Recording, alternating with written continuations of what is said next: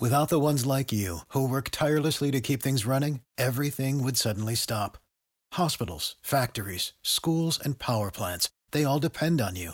No matter the weather, emergency, or time of day, you're the ones who get it done. At Grainger, we're here for you with professional-grade industrial supplies. Count on real-time product availability and fast delivery. Call, click Grainger.com, or just stop by. Grainger, for the ones who get it done.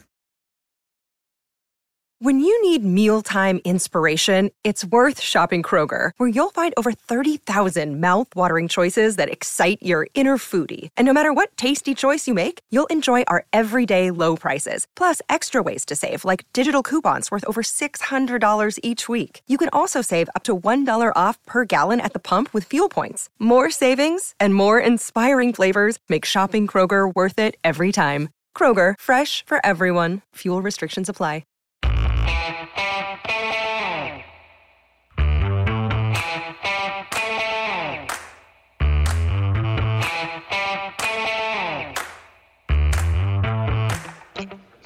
Hi, folks. Welcome to another episode of Film Study. This is Ken McCusick, and we're here to talk about the offense from that AFC Championship game loss to the Chiefs. Obviously not the biggest upper of an episode, but here to talk to me about it is Fraser Tafar. Fraser, how you doing? Doing good, Ken. As you mentioned, wasn't the best result. Disappointing to be at the game and just see everything happen. Just wishing we had a different outcome, but alas, we're here to break down what happened on offense. Yeah, obviously not what anybody wanted. So always the end of the season is abrupt. I kind of liken it to a great craps roll if you ever have one, and you particularly if you're one of the people who likes to get a lot of numbers, you get heavily invested in the roll as it progresses, and whenever you do go out, there's a lot on the line, and that's exactly what happened to the Baltimore Ravens here on Sunday afternoon and evening, and unfortunately, the season is abruptly over here. I think one of the things everybody is pointing to today and yesterday is a lack of commitment to running the football. Yeah, and it was evident after the 17-7 lead. It felt like a lot in the moment in the game of the AFC Championship caliber. I think it felt like a lot, so I'm not going to say I understand the reasoning behind trying to press to get back in the game, but to abandon it altogether when running the ball was probably the most successful thing we could do all day, I think that was the most disappointing part. Yeah, no, the running backs did not shine to a degree that they should have been given the ball a lot. I mean, they had 6 carries and I think 23 yards in total among the running backs. I may be slightly off on that, but it was about that. And then 2 more carries by Flowers for just a handful of yards. Let's make sure we get this right. It's worth trying to do this right. So yeah, 6 carries for 23 for the running backs, 2 carries for 4 for Flowers. The only guy who ran the ball effectively really was Jackson, who had 8 for 54. A lot of that was scrambling, obviously.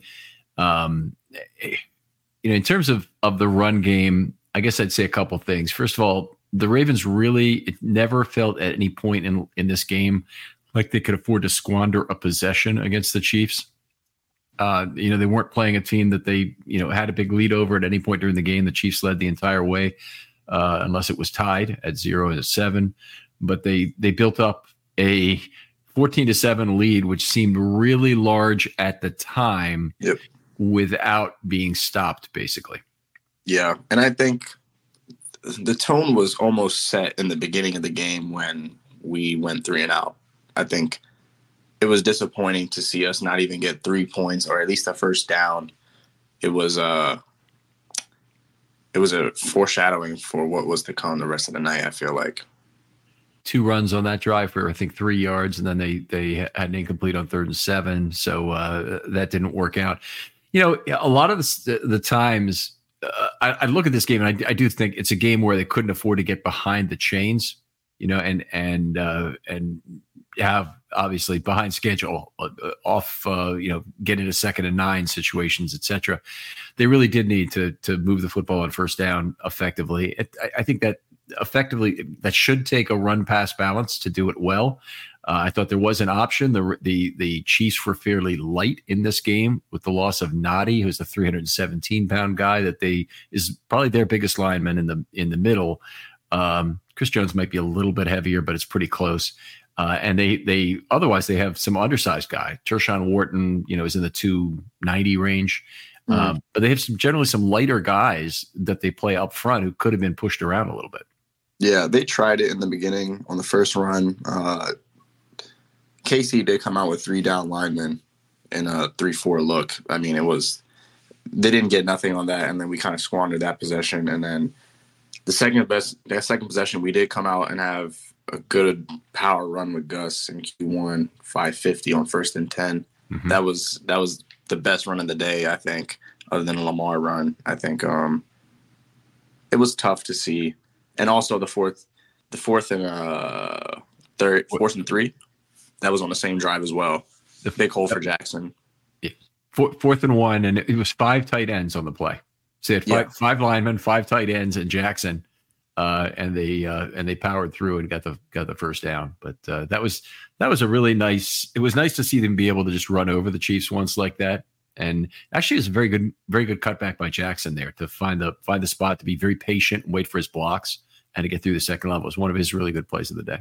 Yeah, unfortunately, I think if he doesn't dance with the guy and try and mess around with him, trying to stiff arm him, there's potential he can keep breaking it. But ultimately, the drive ended in the amazing touchdown to Flowers, so it all worked out in the end. On mute. Yeah, about a 4-play sequence there was about the best the Ravens had the entire game, and that culminated with that touchdown to Flowers. Let's talk about this a little bit. They did make adjustments in the second half, and both teams did. And it's kind of, I thought this was a game that we would see a battle of adjustments a little bit, because Spagnuolo is known for doing that in game. But the Chiefs went to a very different approach in the second half from the first. The first half, they rushed a lot of extra men, and it's not like they completely gave up on that in the second half, because they did some of it. But the other thing they did is really use committed spies, and often 2 on the same play. So they did a fair number of plays with a 3-man rush and 2 spies. And that's a really extreme control Jackson way to look at things. And also it forces your offensive linemen to be on their toes and kind of face those spies a lot of the time, instead of helping on blocks and getting double teams on the 3 guys who are rushing. So you can end up with a delayed blitz that comes in and whatnot. But I thought that was very effective, generally speaking, although the Ravens had a lot of ATS opportunities in the second half. And in fact, I think they had 11 in the fourth quarter. I'm going to count this up really quickly. 4, 5, 6, 7, 8, 9, 10. Yeah, it's 11. The very first play of the fourth quarter was the end of a drive that there was a pass plus a fumble. Yeah, the one they going in fumble by Flowers, and that was the first of 11 in the fourth quarter where they had more than a 3-second pocket. Really shows up in Jackson's time to throw for the game, which was 3:34. Yeah, I think I had drive 9. I had 1, 2, 3, about 3 or 4 ample time and spaces on that drive of the pick that Lamar threw in the end zone. Okay, that was the 10th drive. Okay, but there was an NRM -1 in there, so it was a kneel. Yeah, that one, I scored it for 8 on that drive. 8 ample time and space on that drive alone, which is unbelievable. Yeah, no, Lamar had a lot of time that drive, so it was unfortunate for him to throw that pick in that crucial point of the game. But other than that, I feel like there was time, but we didn't punish them with the time they gave us. Right.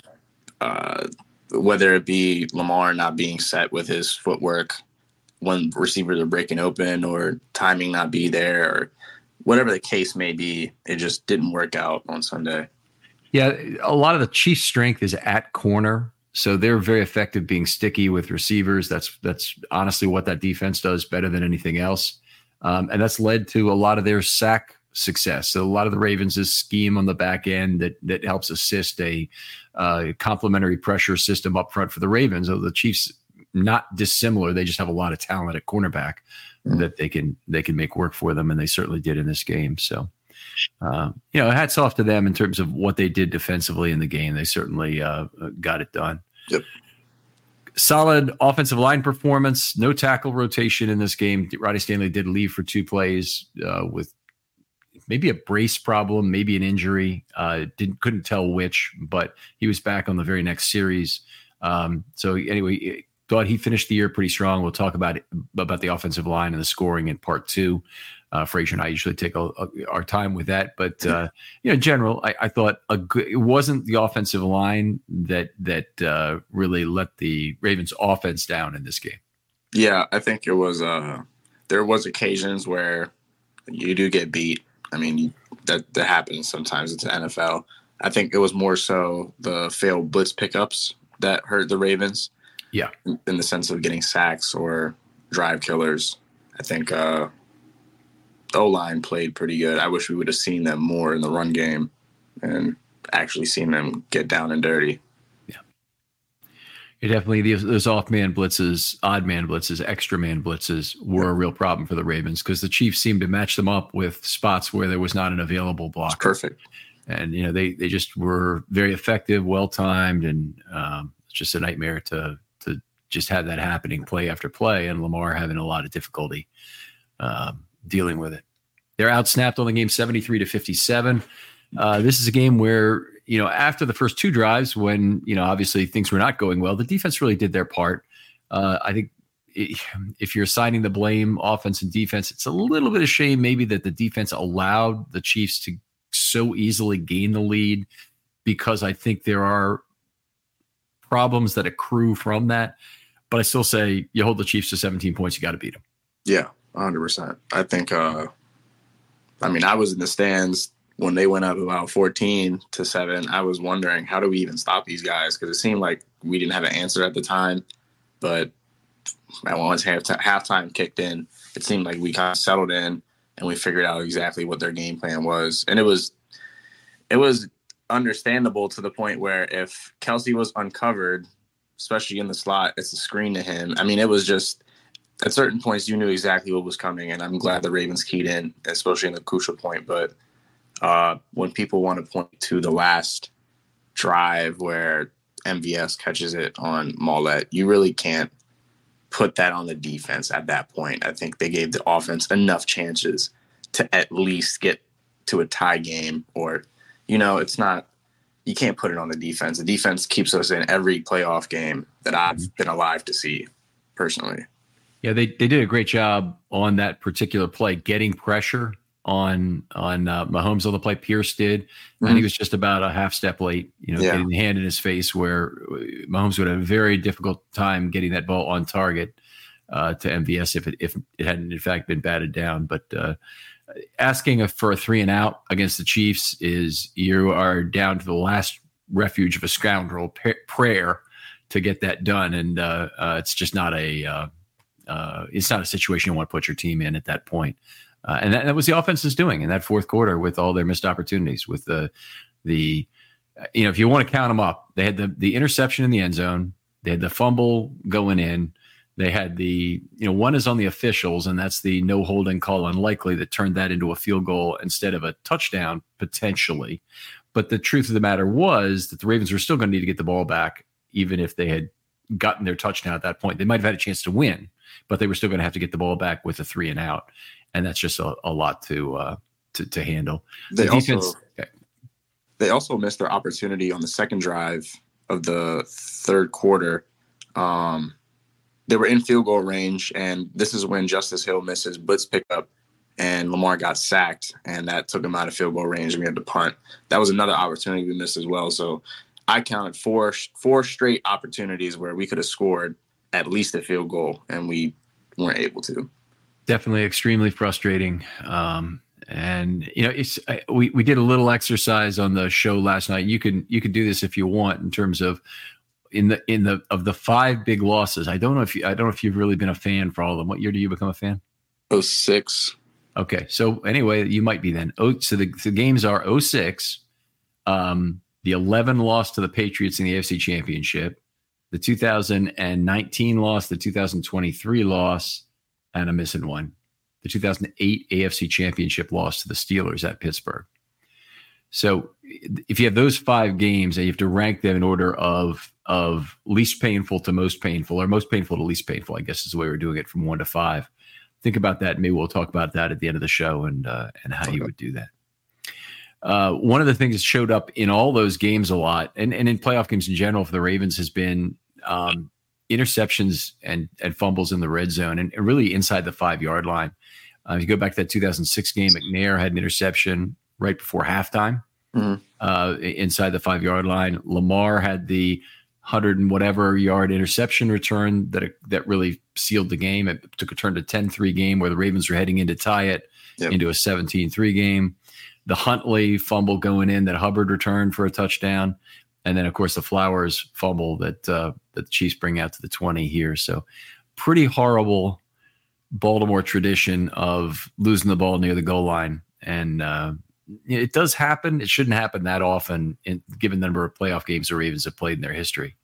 And the general success they've had in them. It's really incredible to accumulate 4 like that in 4 losses when you only have, 13 losses now overall, 17-13, I think.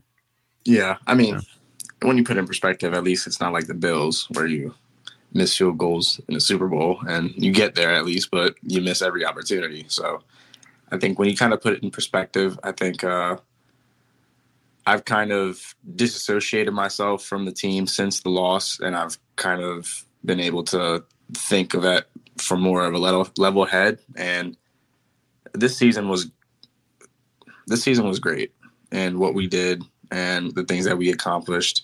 Of course, we fell short, but I think I'm more disappointed in not dying on the hill that we were on all year. I think being the running team that we came into the playoffs as, we established ourselves in the divisional round as a running team, putting 200 points on the Texans and going against lesser run defense in the Chiefs and not being able to put up a performance. It's just frustrating to see this happen to a great team. It is pretty remarkable that they didn't give it a shot. At least, some read options, just go ahead and show that. Even read option handed off, read option boot left, with Lamar. I mean, just something, some set of plays, which is going to keep you in line with the sticks. And they just did not see that happen. And yeah, it's certainly frustrating. There's been other times, by the way, in Ravens history where they've given up on the run in the playoffs, and I felt like it was the right thing. And one of them was in Jamal Lewis's 2,000-yard season. They really gave up on the run against Tennessee in that wild card playoff game in Baltimore, and I thought they almost did it too late. He had like 17 carries for 38 or something. It was a truly lousy rushing performance on the day. The offensive line wasn't really looking that good in terms of getting him some level 2 opportunities, and Tennessee was very physical. And I felt like, I know it's Anthony Wright at quarterback, but they've got to do something that's counter tendency to get the ball going. So this was not like that. I share the frustration over the not sticking with the run. Let's talk about a little bit more that happened in this game. The series success rate is something I look at. They went only 16 of 27 when they had a first down. Getting another first down or touchdown, that ain't going to do it, period. Not against really any team, but it certainly is not going to do it unless you put out just an amazing defensive effort to win a very 13-10 game or something, because that's not going to get you very many points. Yeah, I think it was evident. Like I mentioned, since the beginning of the game, I think going 3 and out was just, we came out flat as a team, and then the defense picked it up, and the offense wasn't able to follow.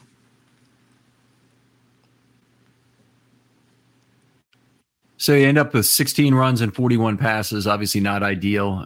We need to talk about those passes a little bit. A lot of people, there is some talk about how the Ravens run to win as opposed to win because they don't win because they run because they win. And that really is true of the Ravens this year. A lot of their, the fact that they're very close to 50% run and pass for the year is a function of the fact that they're winning football games, and they're able to still impose their will on a lot of those teams after the game is already not in doubt. And a lot of their, piling up the the yards that got them to the Fangio line game after game, which, by the way, they didn't do in this game. It's a playoff game. I'm not even sure if it counts for record ball purposes, but they didn't make 100 yards in this game. A lot of the times they've done it because they've been piling up yards after the game is already not in doubt. They did that against San Francisco, and they did a couple, at least one other time this year, where they just barely made it at the end of the game. I think the San Francisco game, they actually made it on their last run of the game. So that was one of the strange ones. I think one thing we can critique about Monken is his early game run game. I don't want to say it like a double entendre, but early in the game, it seems like the offense isn't able to get off the line of scrimmage and have the effective runs like they do later in the game. Obviously, that's a product of us scoring and opposing our will, but still being able to run the ball from the get, I should be an emphasis going into this offseason, because that helps us establish the pass like we want to with Lamar. But I mentioned in the matchup show last week that we were going to pass to open up the run. We passed, but we really didn't run. So I think trying to get to that point where running the ball is a true threat in the beginning of the game, I think needs to be the component in the offseason. Yeah, and mine, of course, for that same show was stay multiple. Was one of the most important things. And the Ravens just needed to have both. They needed to have some design runs for Lamar in a game like that against the Chiefs, even though the Chiefs linebackers are fairly well, and safeties for that matter, are fairly well set up to take advantage of that. It's still a case where you need to try and punish them. You need to punish them for a few things. You need to punish them for looking at Lamar. Yep. If they want to play zone defense against Lamar, well, okay, but you got to then have zone busting plays. You got to have your tight ends sit down in space. You got to have your wide receivers know how to find those spots and stay there. You got to have Lamar and your receivers on the same page in terms of getting the ball to them at that spot. And I don't think the Ravens were able to consistently do that. That's something where there's too much times where Lamar was throwing hurriedly in that first half in particular against trail coverage and not able to make that work. At times, the very first 3 and out, the third down play was a trail coverage play that was a little bit behind the receiver and got knocked down by the trailing cover guy. And on that play, I think of one thing I noticed this game, Lamar got stuck to his first read, and I don't know if the coaches mentioned that to him on the sideline. Once he would miss his first read, he would look at his second read and then try to make something happen. I think it was tough to watch him miss and hold the ball and have to scramble because he wasn't able to be on time. I think that first ball to Aguilar that was missed, if he just waits for a second, he had enough time to look at the backside dig to Zay, and he was already at the sticks and he's beat his guy inside. So yeah, I think the progression of Lamar is not – I think having trust in the offensive line is definitely where it needs to start. There is another problem going on with that, though. There's a 6-man rush on the play. It's not one where you can sit back there and take, read one, read two, read two. It's not a play like that. The play happens too quickly. And so even though the play, it was ball out quick, we had a block by 43 in the middle. So Hill made a block. I don't have it registered as a bad block or anything like that. It didn't turn into a pressure. So it looks like he picked it up. From what I could, but it wasn't going to hold up for 3 seconds either. So he needs to get rid of that ball quickly. That does lead to a lot of first read throws or potentially bailout throws where, you go to your number one receiver, where he is, and you hope he'll catch the ball even on a contested basis. It's just not an ideal circumstance for throwing it. And some of that you got to give the Chiefs the credit for. I mean, they're defensive players. They're in particular their 3 corners, but also the way they schemed up their blitz of this game was just very effective against Lamar. Yep. Well, let's talk about some more detail on Lamar's game here, because I think when we get to this, you realize a couple things about what went right and what went wrong for the Ravens offense on the day. And it didn't all go wrong. Certainly a lot did. But Kansas City rushed 5+ 20 times on 41 plays that resulted in a pass or sack. So that's 46% of the time. He was 8 for 19 on those throws. There's also one sack, by the way. That was the Omenahu sack early on, the strip sack. Yep. 3.7 second sack, roughly. Ronnie Stanley held his block for about 3.5 of that. Unfortunately, it was a case where it just wasn't quite enough. And it really, I didn't charge the sack to Stanley because of that. It's a play where Lamar needs to either move up in the pocket and make a throw, or he needs to take off. And I think those are the two options there. I don't think that's either case. It was a clean enough pocket that he could have made some yards on the ground, but staying in the pocket and waiting for things to happen was not on the menu for that play. Yep, I agree. And the disappointing part was we were backed up in our end zone, and it looked like we were going to have a good drive coming out with a really good completion to Likely to start. But it's just the 5-man pressures, especially on the delayed blitzes with the plus. I think that was the big part in the game.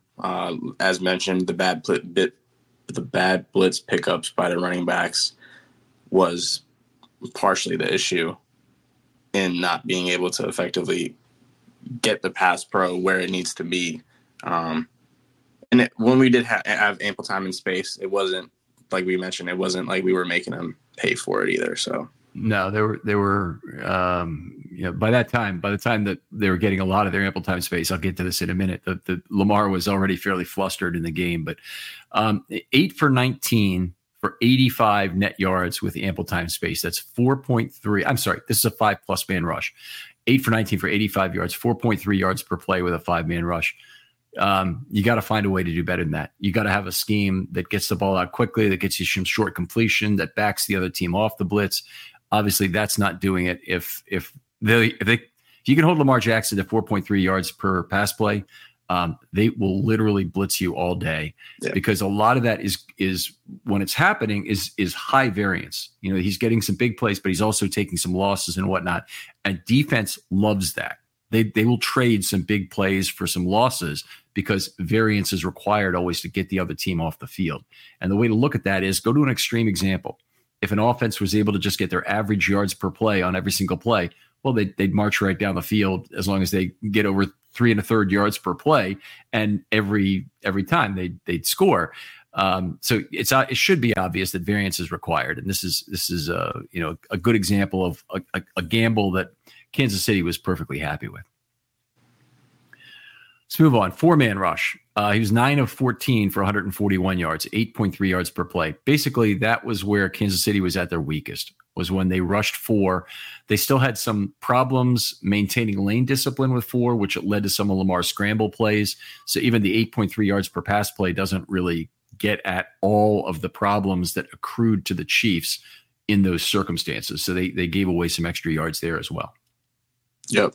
And I think the 4-man rush was our chance to get back in the game.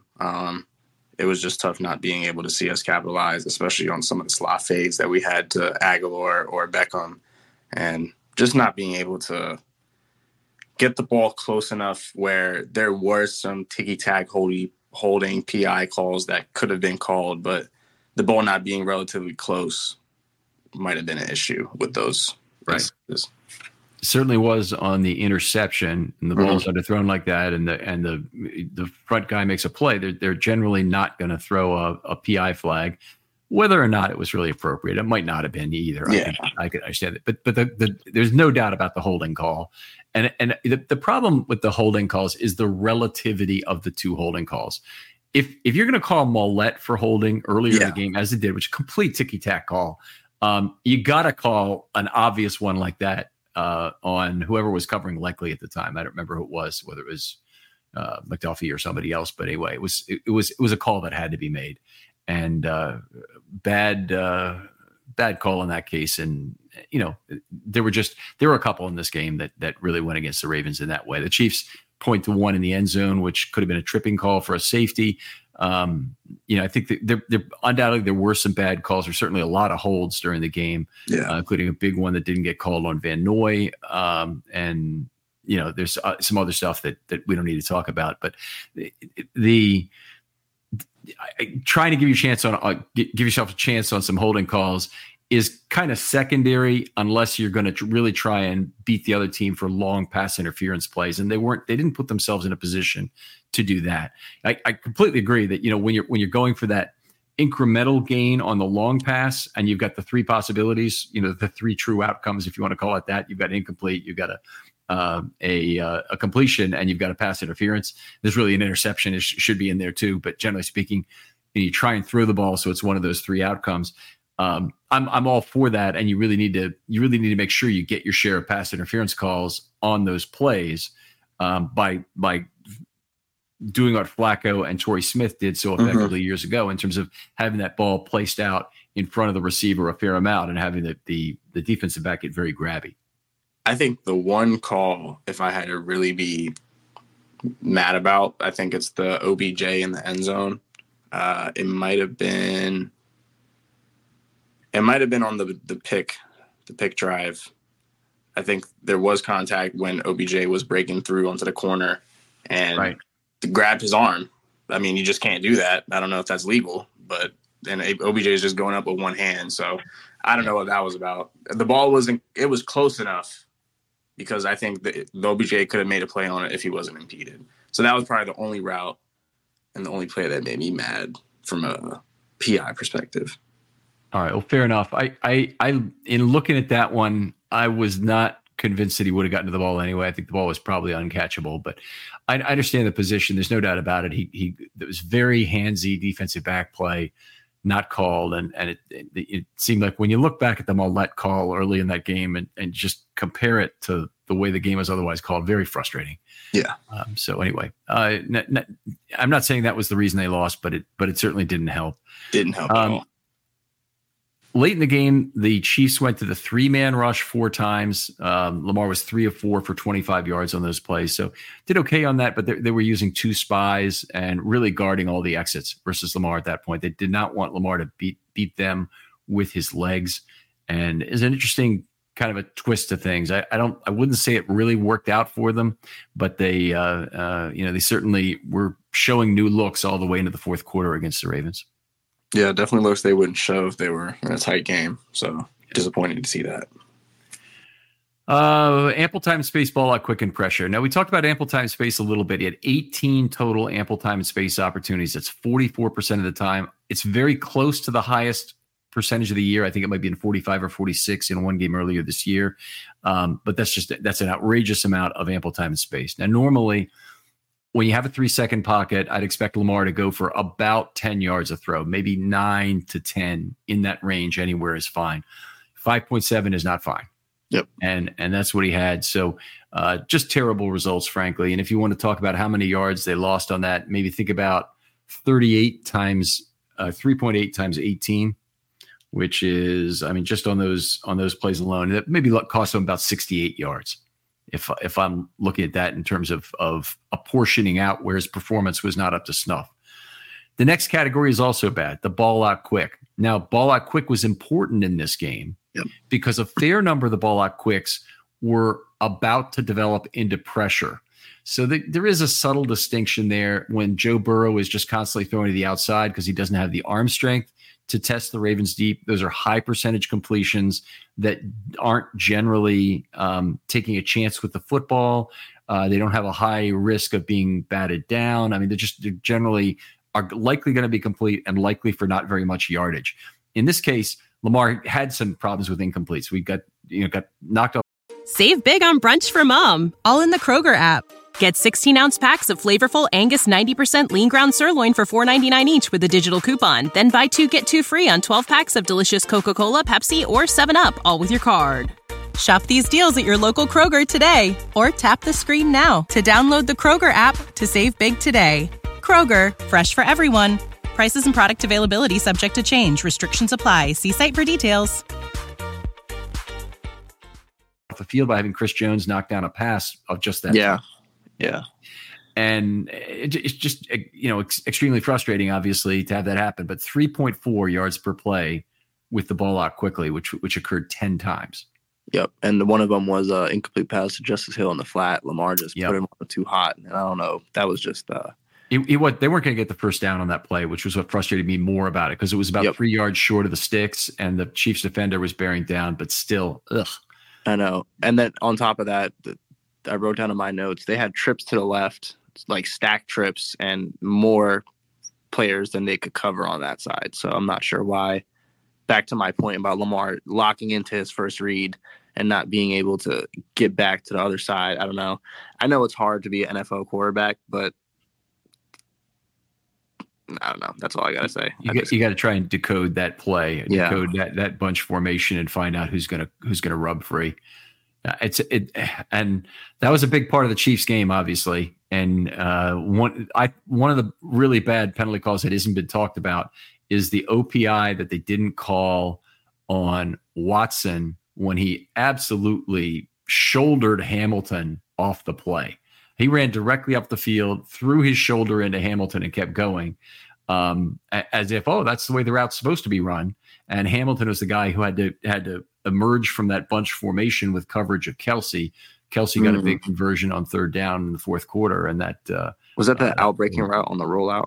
Outbreaking left. Yep. Yes, I remember that. Trips left. Yep. That was in the end zone I was sitting in. It was like poetry in motion when he threw that. I mean, break left. I couldn't even explain it. It was perfect, but it was just tough to watch at that angle. Defensively, they did their job. It was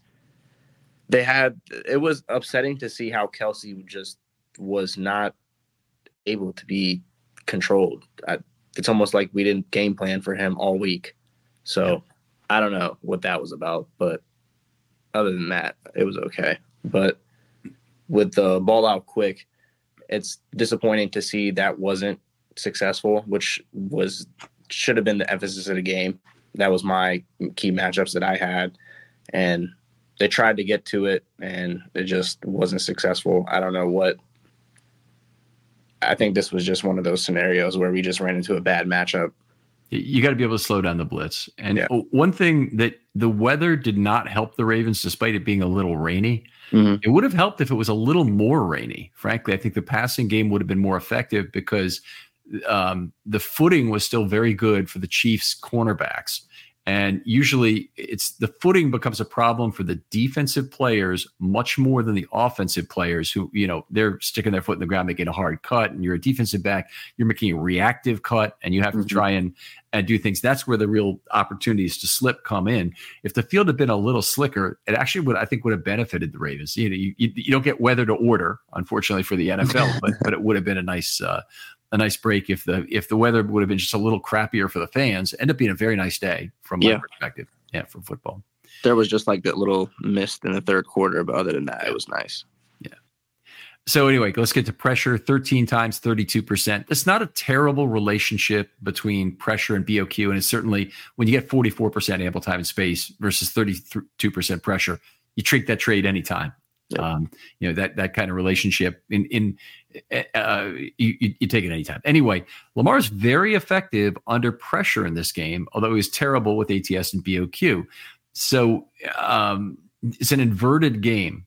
So an inverted yield curve is when the yields at the for lower dated maturities or shorter dated maturities are higher than longer dated maturities, and usually that's not the way it works. And usually the yield curve is upward sloping, and then they call that a normal yield curve. But this was an inverted football game.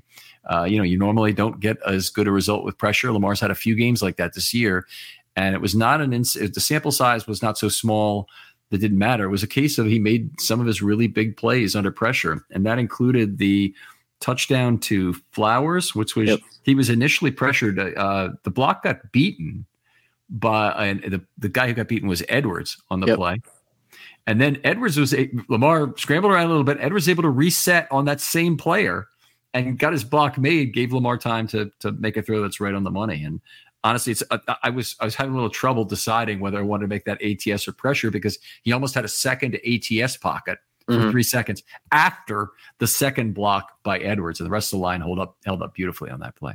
Yeah, and it was good to see Lamar being able to. That's good pocket presence. Him being able to maneuver and get into the right spot for his defender. I mean, for his blocker to at least give him a chance.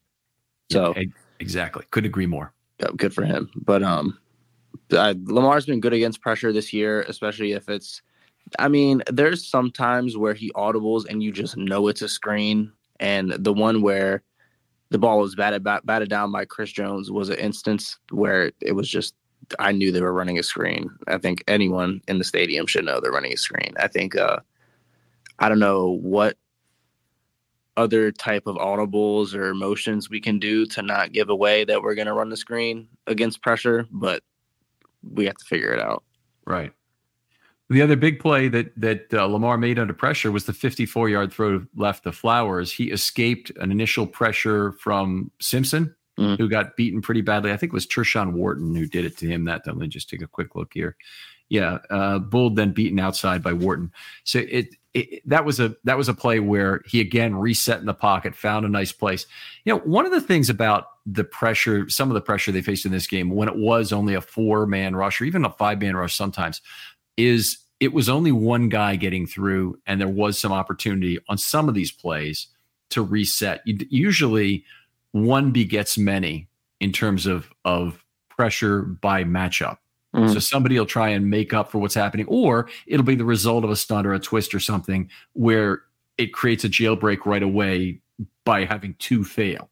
Right at the line of scrimmage. So you often have that happen, but this was a case where Simpson just missed his block in a 1-on-1 matchup that they probably just designed for Wharton to beat Simpson effectively, and then he didn't get home, and Lamar stepped away, got the ball off well, and sure enough, Flowers had a big play there, and then of course he got up and he couldn't keep his mouth shut. Yeah, that was very disappointing to see from Zay. I know he's a rookie. I know you're emotional, but yeah, that's tough. It'll be okay. I mean, honestly, all the things that happened with Flowers this year, there were a number of moments of questionable maturity during the season. I go back to not going down on the play. He's just got to have better field awareness. In was it against the Rams? Chargers. It's the Chargers. It's the Chargers. You're right. Yep, the Chargers in LA, and not going down on that play. He scored a touchdown, and it didn't end up mattering because the Ravens ended up doing what they had to do to close out the game. But it was 100% chance to kneel out the game at that point. 100%. You do not take the touchdown in that circumstance, and you got to know better. It's like Roquan Smith has proven he can know better on the field, so he has the right to expect it of everybody else. And next year for Flowers, I mean, a lot of growth and maturity will be needed. And frankly, there's still some growth as a receiver left too. So you had a great rookie year. It's a fantastic place to start, completely worthy of the first round pick. So don't get me wrong. I'm not bashing Zay Flowers for the year he had. I just think there's still more juice to squeeze. Yep. 100%. And I think this is the first time I've seen Zay Flowers not smile. So I think moving forward, we'll start to see him stop being a kid and start becoming an NFL player, a real grown man. And he has the superstar capability. He said it. We've seen it. Eric DeCosta standing behind him during his presser right after the game spoke volumes to me.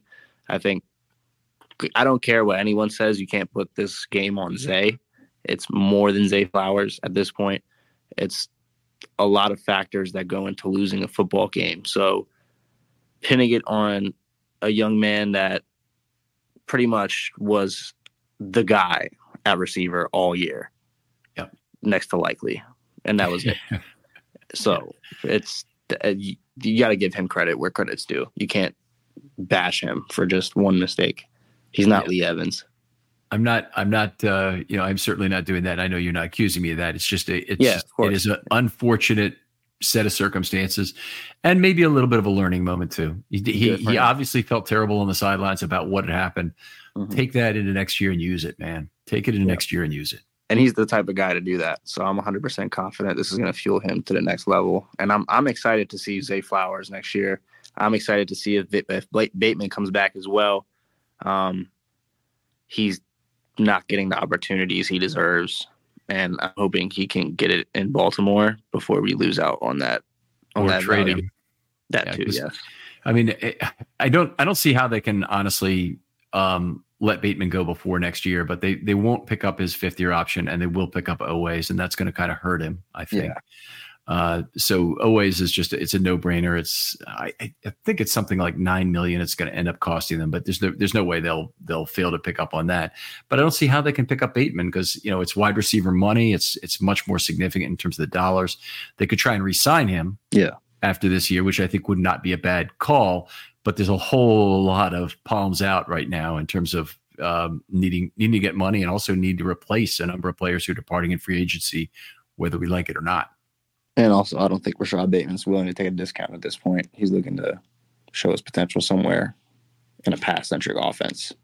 That would probably be likely, and unfortunately, kind of be a shame also for the Ravens because they'll have lost out on a really good one and a draft pick that I don't think you can. He's been good at times when he's been on the field, and he certainly showed up. I think it was his rookie year. He had over 10 yards per reception, or not per reception, per target rather, which was excellent. But he's availability has been an issue, and then the other thing has been that he just has not always seemed to have had Lamar's attention during his 3 years here. Completion percentage over expectation. That's one of the metrics you'll go out and see on Next Gen Stats. Lamar was 5% below his expectation. I don't know exactly how they do that, but I think it's based on the receiver relative to the coverage as opposed to the pressure the quarterback is facing. But I can't say that for sure. But he was -5 and Mahomes was +8%. So that's not a good combination. That will generally lose you a football game. Yeah, and I think Lamar didn't have that many interceptable balls, but the really bad one was the first play. The first drive to start the second quarter. The second half in the third quarter. Intended for Zay Flowers. I think Bolton dropped the interception. Left side. Yep. That was really the worst throw of the night from Lamar, other than the actual pick. What was disappointing about that is that he had Ricard right in his face in front of the flat, and it seemed like he just got flustered in the pocket and not trusting the protection again. And I can understand that with a guy like Chris Jones bearing down on you and you have Simpson blocking for you, but it's just those situations where I go back to saying where he was locking in on his first read, and the level below that throw, there's someone wide open. I think it's just tough. If you go back to that game at Tennessee, they won in the COVID year in 2020. It was Ricard's 3 completions on the first drive of that third quarter, which gave the Ravens the lead they never surrendered. Mm-hmm. So he was a big part of the offense in that day, and it'd be nice to see him out. He wasn't actually on the field all that much in this game, which is another reason why they weren't running the football. If you're looking for chicken egg relationships, but he was only on for 15 plays. So you're a lot of Ricard's snaps come, of course, when the Ravens already have the lead and are running to close out the game. But in this case, they weren't showing run to the Chiefs with their personnel package. And it didn't seem like we had any back-breaking calls made. It was like the one call that I have in mind is where Ricard is blocking and then he leaks out right in the flat. And I think that was the Seahawks game where he had the big gain. Yep. Things like that. Having plays where it's just the defense doesn't know what's coming, that keeps the offense going and keeps the defense just wondering what's coming next. And it was just unfortunate to see us be really stale in our offensive play calling. To me, it was unfortunate to squander this opportunity the way we did. Yeah, it's, just one famous thing. I forget who exactly has said it, and I think it relates to war. And it says, don't give your opponent decisions, give them dilemmas where both outcomes are bad, but they have to choose one nonetheless. Yep. And the ideal one on this play would have been to leak Ricard out in the flat where nobody expects him to be the receiver. They're probably going to not commit a linebacker to that, which is who has to cover that play.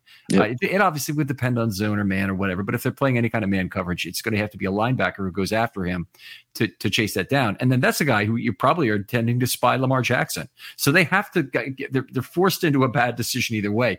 That's what you need to do. The edge defender on a boot faces that same decision every time. Go after the quarterback or try and defend that level 0 receiver. And, in that case, they always go after the quarterback and try and create something that'll at least take away the deep ball on that play. But you're forcing them into a decision that hopefully won't work out for them either way. And the Ravens didn't do a lot of that, but you need real tendency breaking plays in order to do that, as you kind of alluded to there. And it was just wide receiver screens too, no running back screens, tight end screens. So no, like you said, no multiplicity in the offense at all.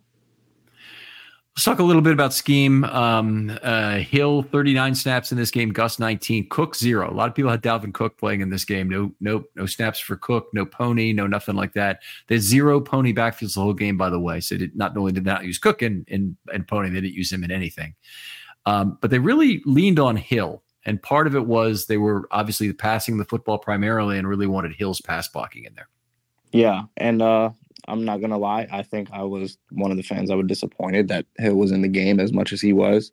I think you give Dalvin Cook at least a couple of shots, especially later in the game. I don't know. There was opportunities where you brought in this Pro Bowl running back for a reason, not just to sit on your bench in the AFC Championship game with no touches. I think you got to give him something. Justice Hill was getting beat on the blitzes all night. It's not like he was having a stellar game either. So you got to give a guy like that a shot, I think, personally. I don't know if I'd have given a shot to Cook, but I think Hill still gives you some of the explosiveness on offense. But I do understand the frustration of generally Hill not getting it done as a pass blocker, and that hurting the team a lot. They gave Hill some tough decisions to make as a pass blocker here, and Hill was having to go inside or outside. It's definitely not something that Edwards excels at in terms of finding the things. It's very kind of paradoxical who the good pass blocker is of those two. Because Edwards is a much bigger human being, obviously, and you would think he'd be the good pass blocker, but it's not true. And part of it is just being decisive and knowing where he has to go for that. And Hill is just much better at finding that player, going lower, usually on that player, often having a better chance to stand him up than Edwards does, and making that work. But it was obviously not Hill's night. Mm-hmm. Yeah, but I think when they figured out it wasn't his night, they got to change it and bring a spark plug in or something. I don't think you just play the same hand over and over. I think that's where you get killed, and that's what happened.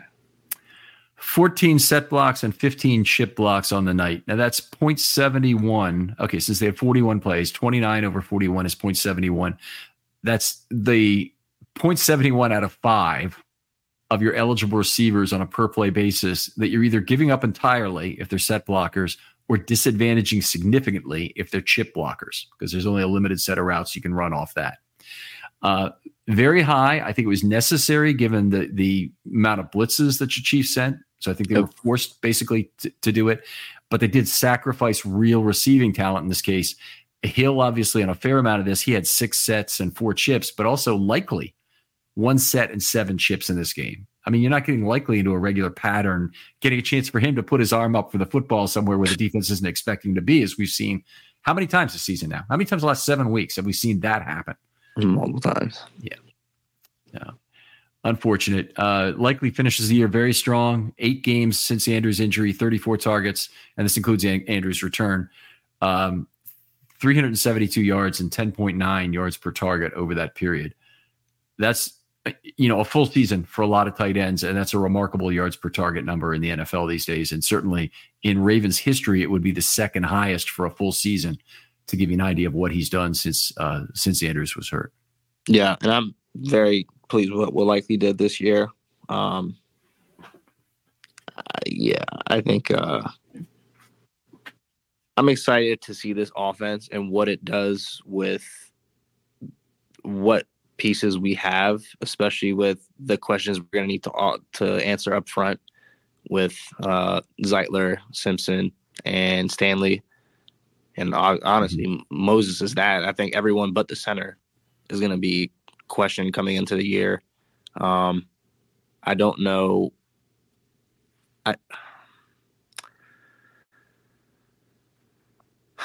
You don't think they're going to replace Moses, do you?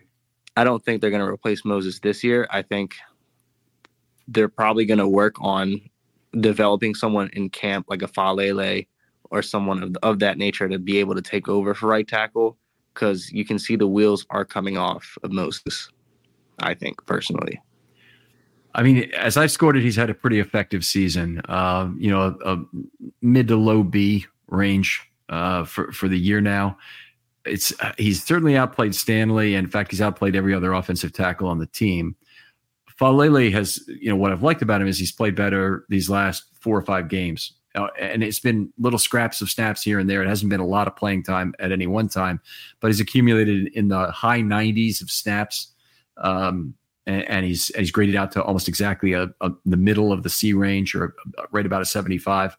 That's such a enormous jump in how he's playing. It really does represent, in my mind, development.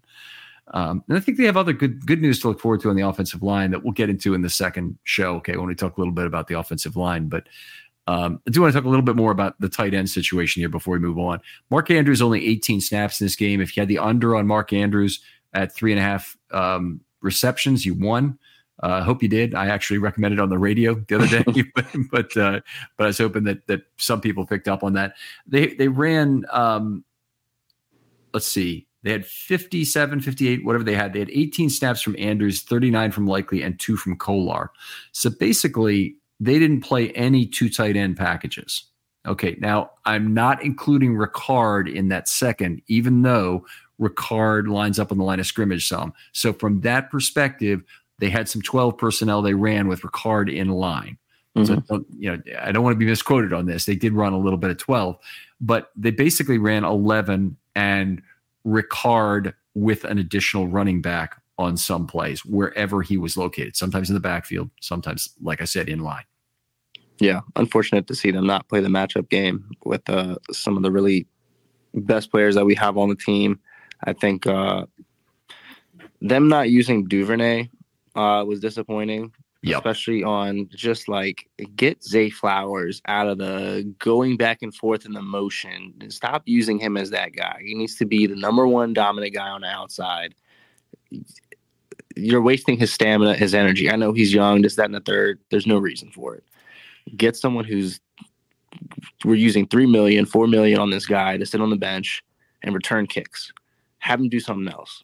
Okay, so that money is a sunk cost right now for me, but I would say I still want it. I still want what you're saying, because the motion I want to see from Flowers is motion that forces the defense into dilemmas or gets him an easy free release off the line of scrimmage.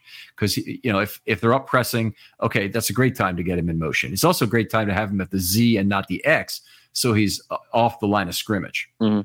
And you then have an opportunity to have a yard and a half of him juke the other guy into next week and get free. But one of the most important things for Flowers is just being able to get off the line of scrimmage and get out there in space where defenders are then forced to make bad decisions against him. He draws the attention of multiple defenders. That's what we've wanted the whole year. Having him run even orbit motion, I don't like. But I definitely don't like jet motion. Wasn't effective in terms of running the ball because the defense is keyed on him. It's like Lamar running a boot. It just doesn't end up being as successful as Flacco running a boot because the backside edge defender is always keyed in on that. So it's to me, it's a counterintuitive play. But if you do want to run that some, go ahead and do it. But just do it with Duvernay. Yeah. You can stick him on the field. I don't even care if you're telling the other team you're going to see jet motion when you put Duvernay out there. If 13's on the field, jet motion's coming. Fine. It's like a read option. Then it becomes in terms of maybe it's going to be a jet pitch, maybe it's going to be a handoff, and you're going to have to figure it out. And if you don't read it correctly on your side of the ball, the read going to you might end up with out of position for this versus either Lamar or a running back or some guard moving to level 2 who catches you in the side instead of in the front. So it's a whole lot of good things start to happen when you force misdirection on the opponent, but you don't do it with your number one receiver. Yeah. And I think the one thing that really upset me with the coaching staff was in the divisional game, I think they should have gave on the sweep and not did it in the AFC championship game. I think showing that on film before an important game gives the other team more to think about so they can respect the jet motion even more. I think it didn't do anything in this game, and it was evident when we gave it to Zay Flowers and he went for 2 or 3. Like, doing that last game would have been beneficial to at least setting us up more for some more big plays and giving us the opportunity to maybe put Devin into that position and have him respect it either way, since we've already ran it in the previous game, if that makes sense. Well, there was, one of the things that I guess Monken was talking about his kids, saying, why don't you just call the plays maybe it was his daughter, maybe his just wife. call his wife, why don't you just call the plays that work? Yeah. Well, if it were that easy, I'm sure he'd do it. But the Ravens needed more easy, short yardage, early down plays in this game. They needed more 4 and 5 yard plays like Mahomes had freaking all day. They needed to get the defense a little bit paralyzed in terms of that blitz and get the ball out quickly for some easy tosses and play some Joe Burrow ball against the Chiefs, who, it's a good defense. They have good cornerbacks. They have good talent to chase it down. But the Ravens also have some slippery wideouts and some guys who can do some blocking. Aguilar has been good, and Likely's been good in terms of a level 2 or level 3 player in terms of making that block. It's something you want to force on your opponent. Yeah, and I think the one thing that I like about this offense and that I wish we continued to see is the extension of the run game through the pass game. The biggest one that we had today or on Sunday was second drive of the third quarter, first play, Lamar play action fake, roll out right, throws back to Gus left. And that's a quick 14, 15-yard gain. No one's covering it in the flat. I think those kind of situations where we create space for just in the pass game and just a dump off, like have it, scheme it to be that easy and not make it so complicated where if we can't run the ball through the tackle or through the guards, there has to be another way. Like, right. We don't have to make it so black and white. And frankly, that probably was the place to run it. They ran that first play wide with Hill, and I'm like, come on, up the middle. And that was where they're light. Now, it also may be where they're correcting. And if you did really notice how they were lining up, they were definitely cheating towards the middle of the field in terms of those linebackers and being closer to the line of scrimmage than you normally see them. I'm used to seeing kind of set piece linebackers from the Ravens who are a couple of yards off the ball, spread feet, trying to make their decisions. You saw much more, first of all, because of some of the blitzes. They were trying to scheme. They were trying to get into the backfield more quickly. And that may have been why Monken, by the way, was trying to go to the outside a little bit. Was if you do get outside, you can get a big play if they're rushing 5 or 6 on the play, and they can't get it taken care of right at that point. Right. But blitz is very effective against the run. That's one of the kind of basic concepts. So it's a anyway, it didn't work out obviously in terms of how they called it.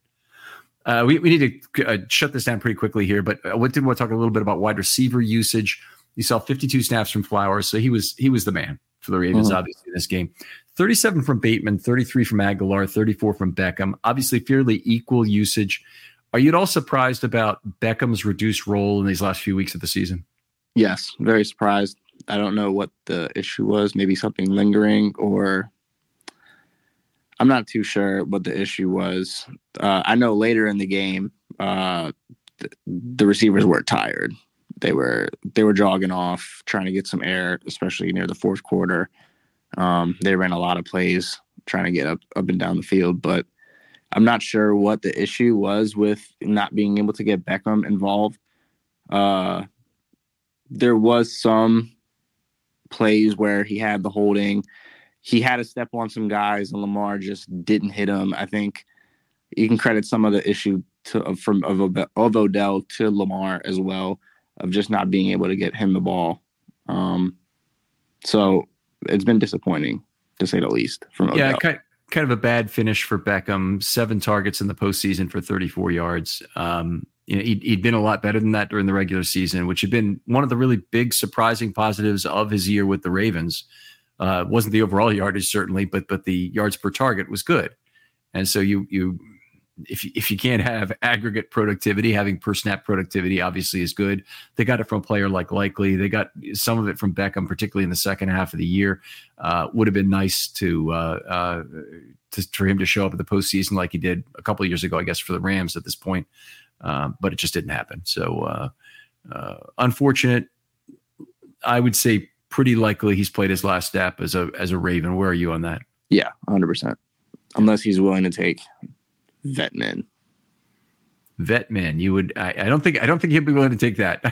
But I would say. Anything else I want to say? I think I'm good. Frazier, anything else you want to say before we lock it up here for this first part of the show? Nope, I'm all good. All right, Frazier, always a pleasure doing these with you. I've really enjoyed doing the matchup shows with you this year. I hope that's something we're able to continue in the future, and have you back on this show as often as you'd like to on the to do offense or maybe some defense sometimes. Tell folks where they can find your work online or contact you if they want to talk football. You guys can reach me at Twitter/X at F_RAVE8. That's F_Rave8.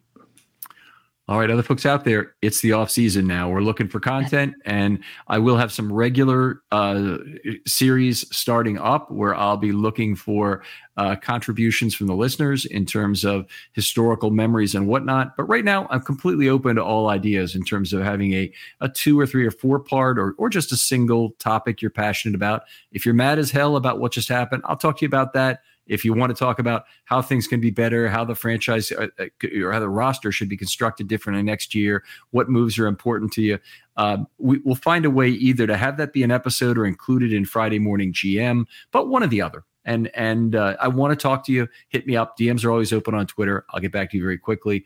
People who've been through that process know I'm not just blowing smoke when I will be back very quickly to people about their ideas. Frazier, thanks again for coming on. Thank you. And we'll talk to you next time on Film Study.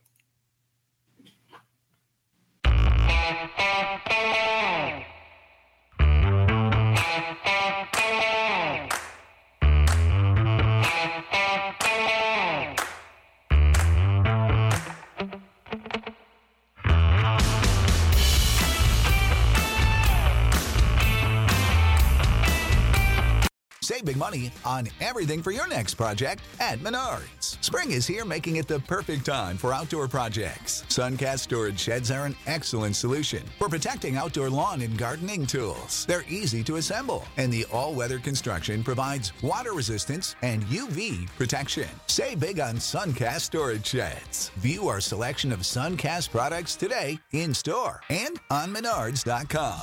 Save big